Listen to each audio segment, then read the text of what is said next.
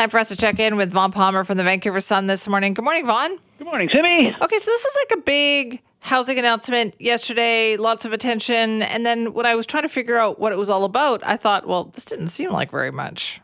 Well, we sort of sat there going through, there was a tech briefing, started at 9, and then a press conference with David Eby and validators, and that ran till noon. So it was a big deal in terms of consuming time.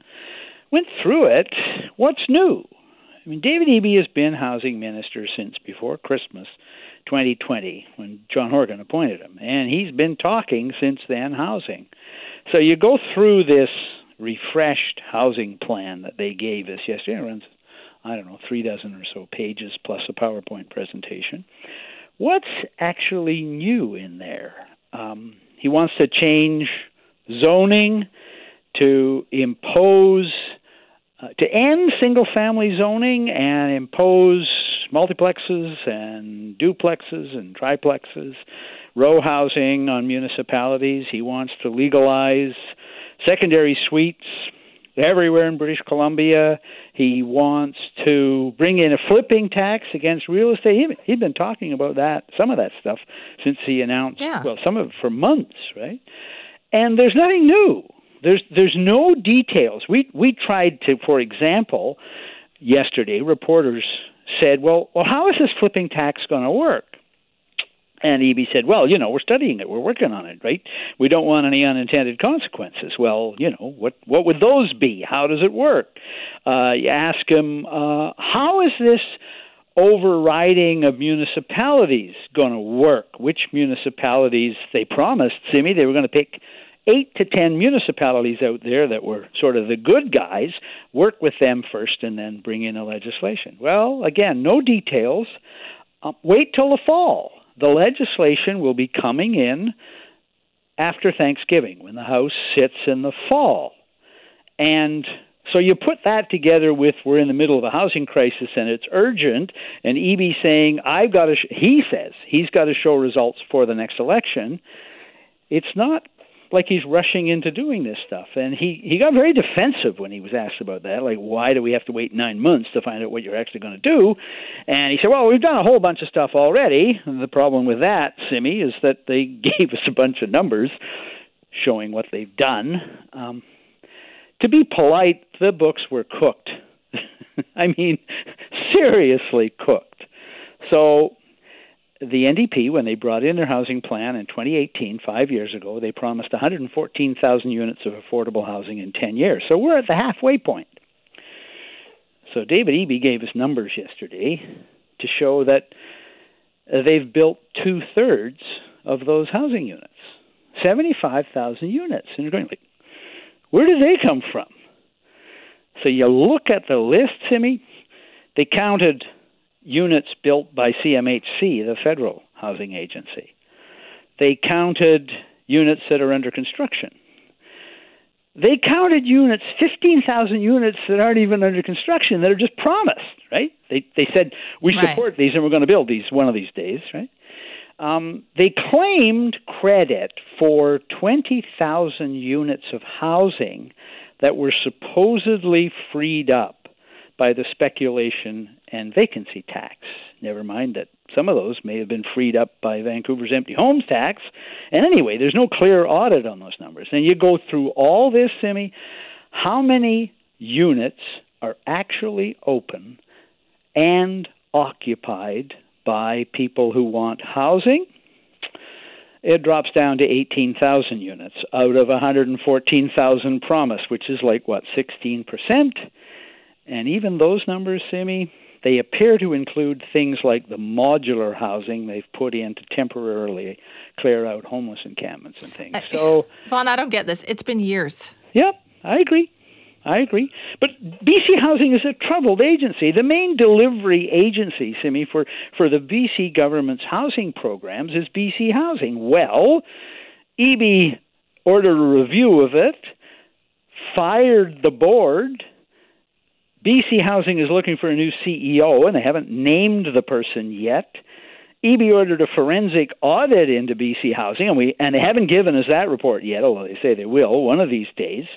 And Eby himself admits that owing to lack of funding, BC Housing is only approving 1 of 5 applications for social housing. So the reason there's a huge holdup is no mystery, but in order to make it look good, they basically went out and cooked the books and concocted a whole bunch of housing units that the government had nothing to do with building or that aren't open yet.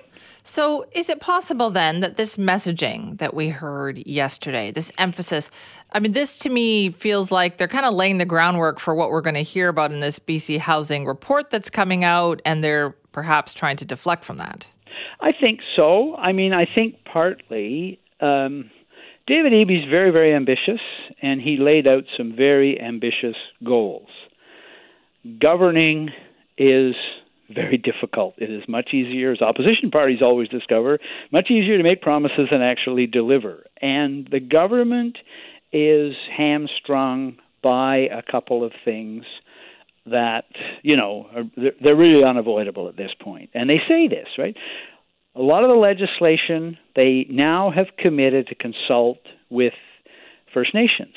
Well, there are 204 First Nations in British Columbia, so that's going to take a while, right? And some of them are heavily engaged and ready, and some of them lack the resources to even assess the meaning of government legislation. And that's not, they just don't have the resources. They don't have the money. They don't have the lawyers. They don't have the experts in housing or forestry or whatever it is. So that's a reality that's out there. And another one is that, as I said, BC Housing is a troubled agency. The Horgan government wanted housing so fast, they basically just said, just do it.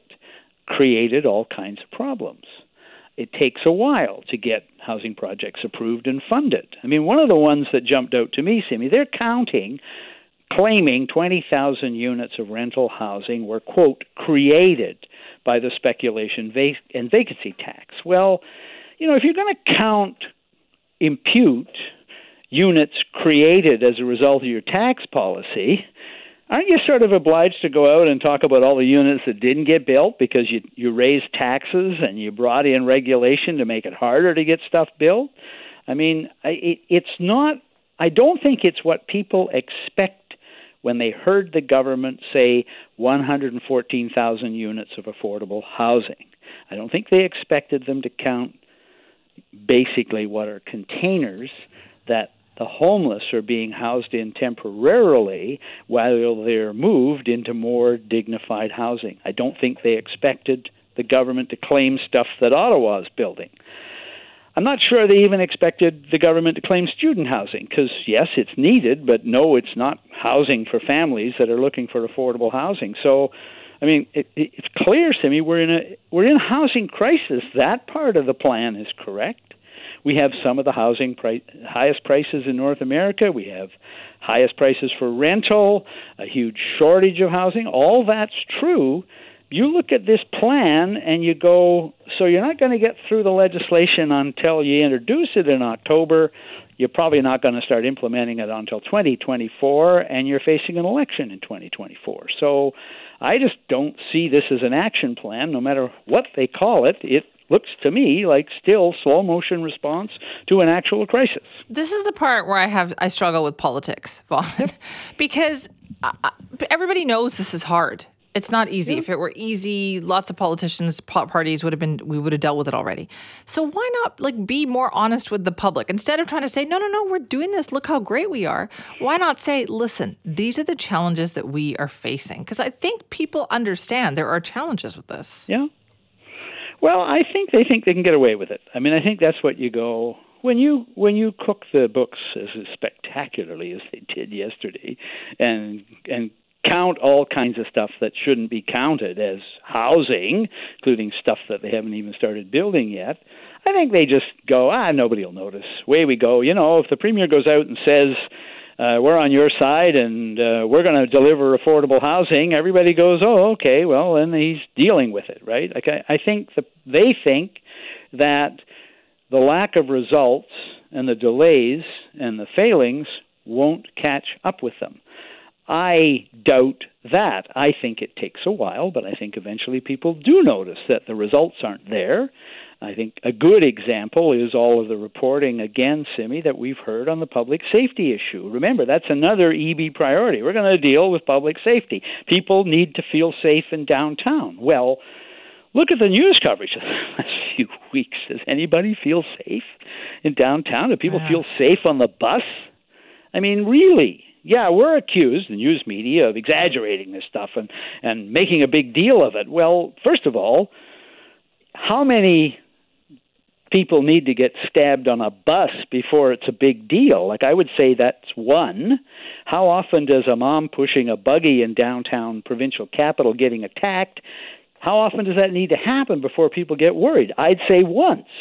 So, I think the coverage on these things, it takes time for it to build up, and it should, because you need to watch and see and look at results. But I don't see the results on the public safety thing, and I don't think we're going to see results on the housing thing much this year. All right, Vaughn, thank you. Bye-bye, Simi.